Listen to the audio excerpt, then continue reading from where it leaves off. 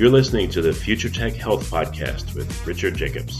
Until I reached age 40, I never realized the obvious, that we all have medical issues, or we at least have a family member or close relation that has, or will have them in the future. Medicine and biological systems are the final frontier. Until we've conquered death, figured out how life began, cured cancer, and understood our purpose in the universe, there's a heck of a lot to talk about when it comes to our health. Future Tech Health means I'll be covering futuristic topics that are actually already in clinical trials, or even starting to appear on shelves or by prescription, or available for your own use. We dive deep into stem cells, CRISPR-Cas9, the science of sleep, epigenetics, medical testing, cancer, ketogenic diets, stem cells, aging, regenerative medicine, and more. My goal for you, the listener, is to learn from these podcasts. You may very well learn something that may change the course of your life for the better, steer you towards a new career, or give you insight into addressing a serious medical problem. Remember, however, this podcast and its content is informational in nature only. No medical, tax, legal, financial, or psychological advice is being given. If you enjoy the podcast, please listen, subscribe, like, and share it with friends. Thank you. Hello, this is Richard Jacobs with the Future Tech and Future Tech Health podcast. I have Joan Diamond. She's the executive director of what's called the MOB, but it stands for the Millennium Alliance for Humanity and the Biosphere. That's an organization out of Stanford. And Joan, thank you for coming. Well, it's very nice to be here, Richard. Thank you. Yeah. So, what is the MOB, and what's the premise of the organization? The premise of the organization is essentially that there are tens of thousands, hundreds of thousands of people around the world who are concerned about the human predicament, who know that the world's not working. And whether we're talking about environmental issues, such as water, such as drought, such as degradation of our soils, there's quite a few of them that we can name, or fragile financial systems and overshoot with the credit and debt issues, or the dependence on growth. People know that it's not working and want to make, first of all, sense out of why isn't it working. And with that understanding, they want to know what they can do to shift the trajectory of civilization from that of collapse to one of sustainability and equity. Well, when you say people sense that there's something wrong, I mean, that can mean many things. So what do you think is the greatest sense of the problem? Or that's an important question, and particularly for the MOB, because one of our goals is to empower people more than direct them. Rather than telling them climate change is the biggest issue, or peak oil and energy is the biggest issue, or dependence on consumption is the biggest issue. They're all big issues. And sometimes I say the good news is that there's an issue that can affect, there's an issue for everyone, but it might be different for different people.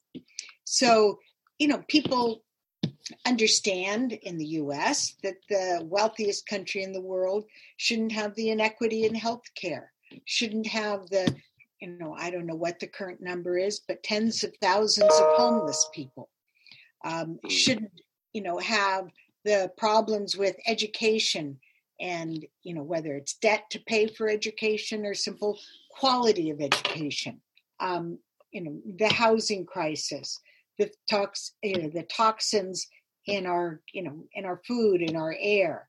I'm in Northern California now, and we can't go outside today because the air is so extremely hazardous from the fires north of us. And so very few people, or I seldom meet someone, Republican, Democrat, libertarian, socialist, who doesn't feel that the world isn't working as it should be, and to a large extent as it once did. And so those are the concerns, and they try to make sense of it. And we try to help people make sense of it in the MOB. And we do that two ways, maybe three ways.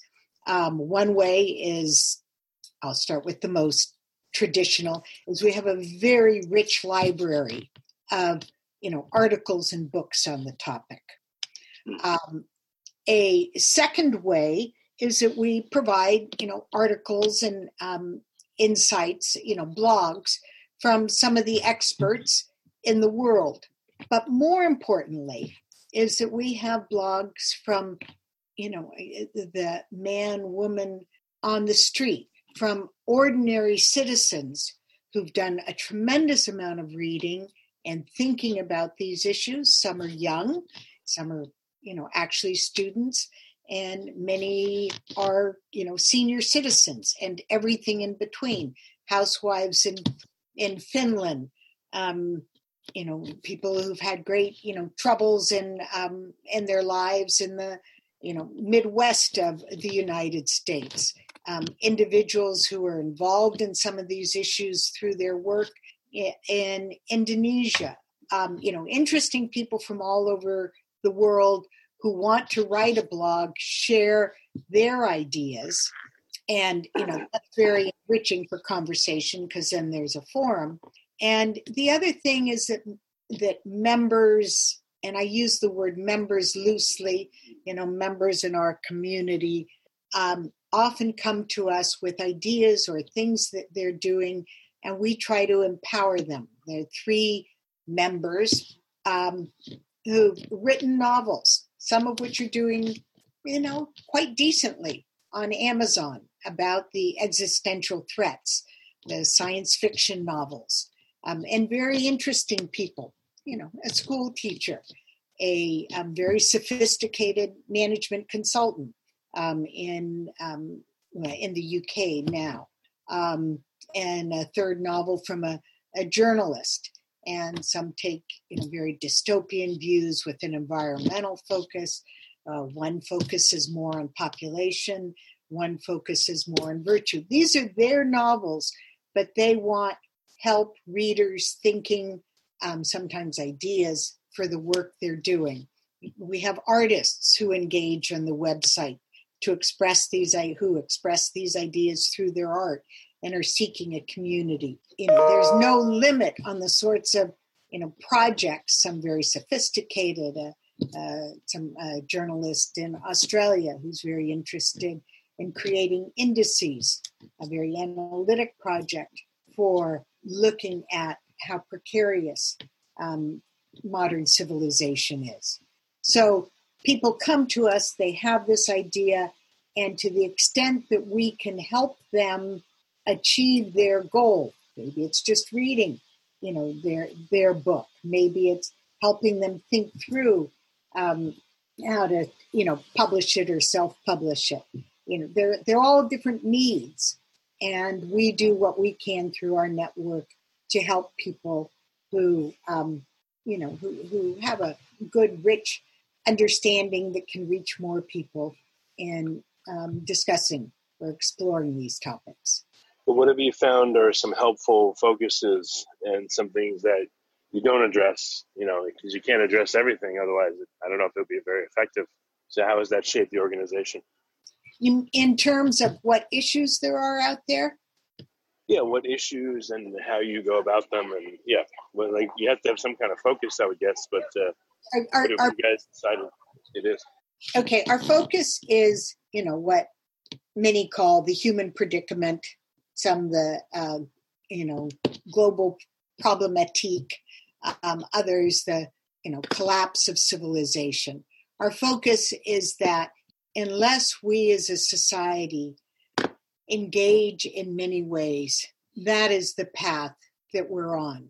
And, what we try to honor is that there are many ways to shift that trajectory. Some people are very comfortable joining some of the great organizations out there that are working on specific issues. Other people are more individualistic, but want to know more. Again, our goal is to, empower individuals and groups, have them find other groups, communities within the mob, as opposed to tell them we only focus on this or we focus primarily on that. We want to be inclusive. We want people to feel that you don't have to be an elite, you don't have to be an academic to, if you've done your homework, express your view and concern about these issues. And I think we have, and we've been told, very, sophisticated blogs, but most of them are written by, the best in civil society, our friends and neighbors who are thoughtful, who read, who are more concerned about the future than some particular political party or angle or, argument. So we want to be inclusive. So it's a hard question to answer. It feels fuzzy. It feels like we're without direction. But I think if you go to our website, you get a feel for all these different, tentacles reaching in to the issues and the problems that threaten the quality of our life and the ability, most importantly, the ability to provide a healthy, a sustainable, a real future for our children, grandchildren, great-grandchildren, and that's the goal. We have a concept we haven't fully developed yet called foresight intelligence, which is, just as we know, we have emotional intelligence, we have analytic intelligence, there's musical intelligence, there's physical intelligence. These have been sort of well documented in the literature. We posit that there's something called foresight intelligence, that some people naturally can deal with the future and the implications of actions in the future and the need to shift actions towards a desirable future. And those are the people we need to help find their voice, be louder in society, feel empowered to talk with their neighbors, their friends, their colleagues about these issues. You guys have meetups, or how do you conduct business? How do the different members of MOB interact? Okay, well, there's a forum for discussion. We've had some webinars. We have a webinar, series planned. We're trying to get the funding to provide, just to support the staff time for working groups, because a number of our members have expressed an interest in putting together working groups and book clubs and ways for people to, in a structured, situation, interact. So, and we're also open to tools that other, that members suggest as a way. Their ideas far exceed our capacity, and that's something that we need to deal with by, increasing our capacity to support the voices, the people, the diversity, in our society and in our world. Well, in addition to forum, what about live meetups or webinars or things like that? Are there particular experts you call in and they talk about certain topics to inform the members of it? Well, we have done webinars, and we have 2 series sketched out. One that focuses on population, and that's because there's a real high demand for that among some of our members. And one is more general, focusing on issues specific to collapse. What does collapse mean? What does collapse look like? How do people, how do the different factors interact in a collapse scenario? One of our partners is a group in Europe called the Geneva Global Initiative, and it focuses on systemic collapse. What does it mean for the institutions that are the framework for a society to collapse? And we present, some of their work through another partner, which is the CRANS Foresight Analysis Nexus, which deals just specifically with collapse. So trying to flesh out those issues into a webinar series. And again, it's something that our members very much want and have asked for. So are there any particular initiatives that you're working on for the coming year? Any big events or gatherings or topics that are of particular importance? There are no,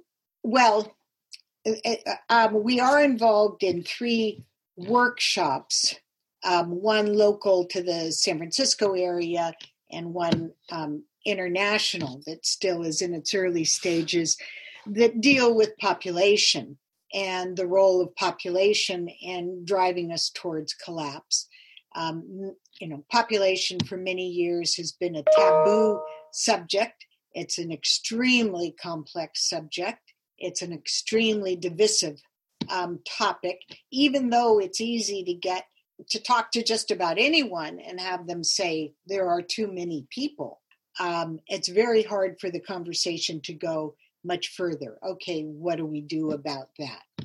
And so, these, both the webinar series, the local meeting, and the international meeting, we'll try to see if we can create a productive conversation about overpopulation and its role in overshoot. And I personally think that the taboos belong to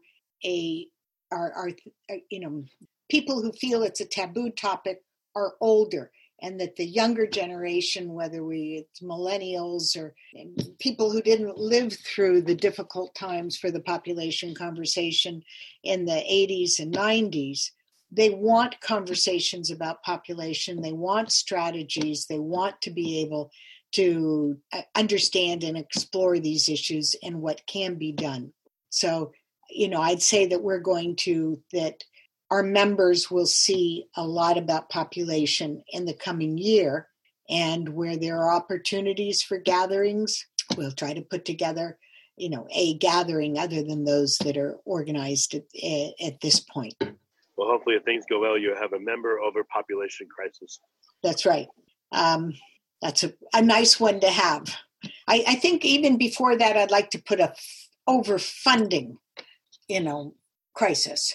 But that's normal for, nonprofits in this world where there's so many people doing good things on specific issues. And we're the place that two things happen. One, we try to make a space for the people who can bring multiple issues to the table. And then we try to, through this empowerment, encourage them to use their voice for change. And we're quite unusual in that respect. So what's the criteria for membership, if there is any? I'm going to say there is none, and there is none. However, in terms of publishing work and putting blogs, there's a culture of civility, of respect, and of inclusiveness. So some people are not very happy when I push back and say, we're not going to make fun or put down people who share our concern about the future, but they don't share it your way. So we don't call people idiots. We don't call people fools. We don't use, strong, demeaning language. These are other good guys who are fighting for the same thing. So there's a degree of, not just a degree, it's a solid line in terms of how we interact, how we listen to one another, and how we respect the different views on the topics. Because these are people, we're talking about a group of people who share the concern, but they have different paths or different approaches. So that is a condition. If you're not interested, if you feel so desperate about the issues that you need to call someone an idiot, we're not the place for you. And that's okay. Okay. Well, very good. So how do people find out about MOB and look at membership and, get involved? MOB, mahb.stanford.edu. And I think it's all pretty clear there. We have a fabulous group of volunteers from around the world who are updating the website, have ideas for getting involved, and work on it. So I think that we're increasingly, friendly and have a fresher face, though we have miles to go. But then the whole issue has miles to go. Well, very good. Well, Joan, thank you for coming on the podcast. I appreciate it. Okay. Well, thank you, Richard. And thank you for what you're doing for furthering the conversation and providing opportunities for people.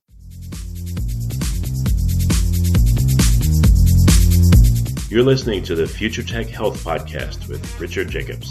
Until I reached age 40, I never realized the obvious. that we all have medical issues, or we at least have a family member or close relation that had, has, or will have them in the future. Medicine and biological systems are the final frontier. Until we've conquered death, figured out how life began, cured cancer, and understood our purpose in the universe, there's a heck of a lot to talk about when it comes to our health. Future Tech Health means I'll be covering futuristic topics that are actually already in clinical trials, or even starting to appear on shelves or by prescription, or available for your own use. We dive deep into stem cells, CRISPR-Cas9, the science of sleep, epigenetics, medical testing, cancer, ketogenic diets, stem cells, aging, regenerative medicine, and more. My goal for you, the listener, is to learn from these podcasts. You may very well learn something that may change the course of your life for the better, steer you towards a new career, or give you insight into addressing a serious medical problem. Remember, however, this podcast and its content is informational in nature only. No medical, tax, legal, financial, or psychological advice is being given. If you enjoyed the podcast, please listen, subscribe, like, and share it with friends. Thank you.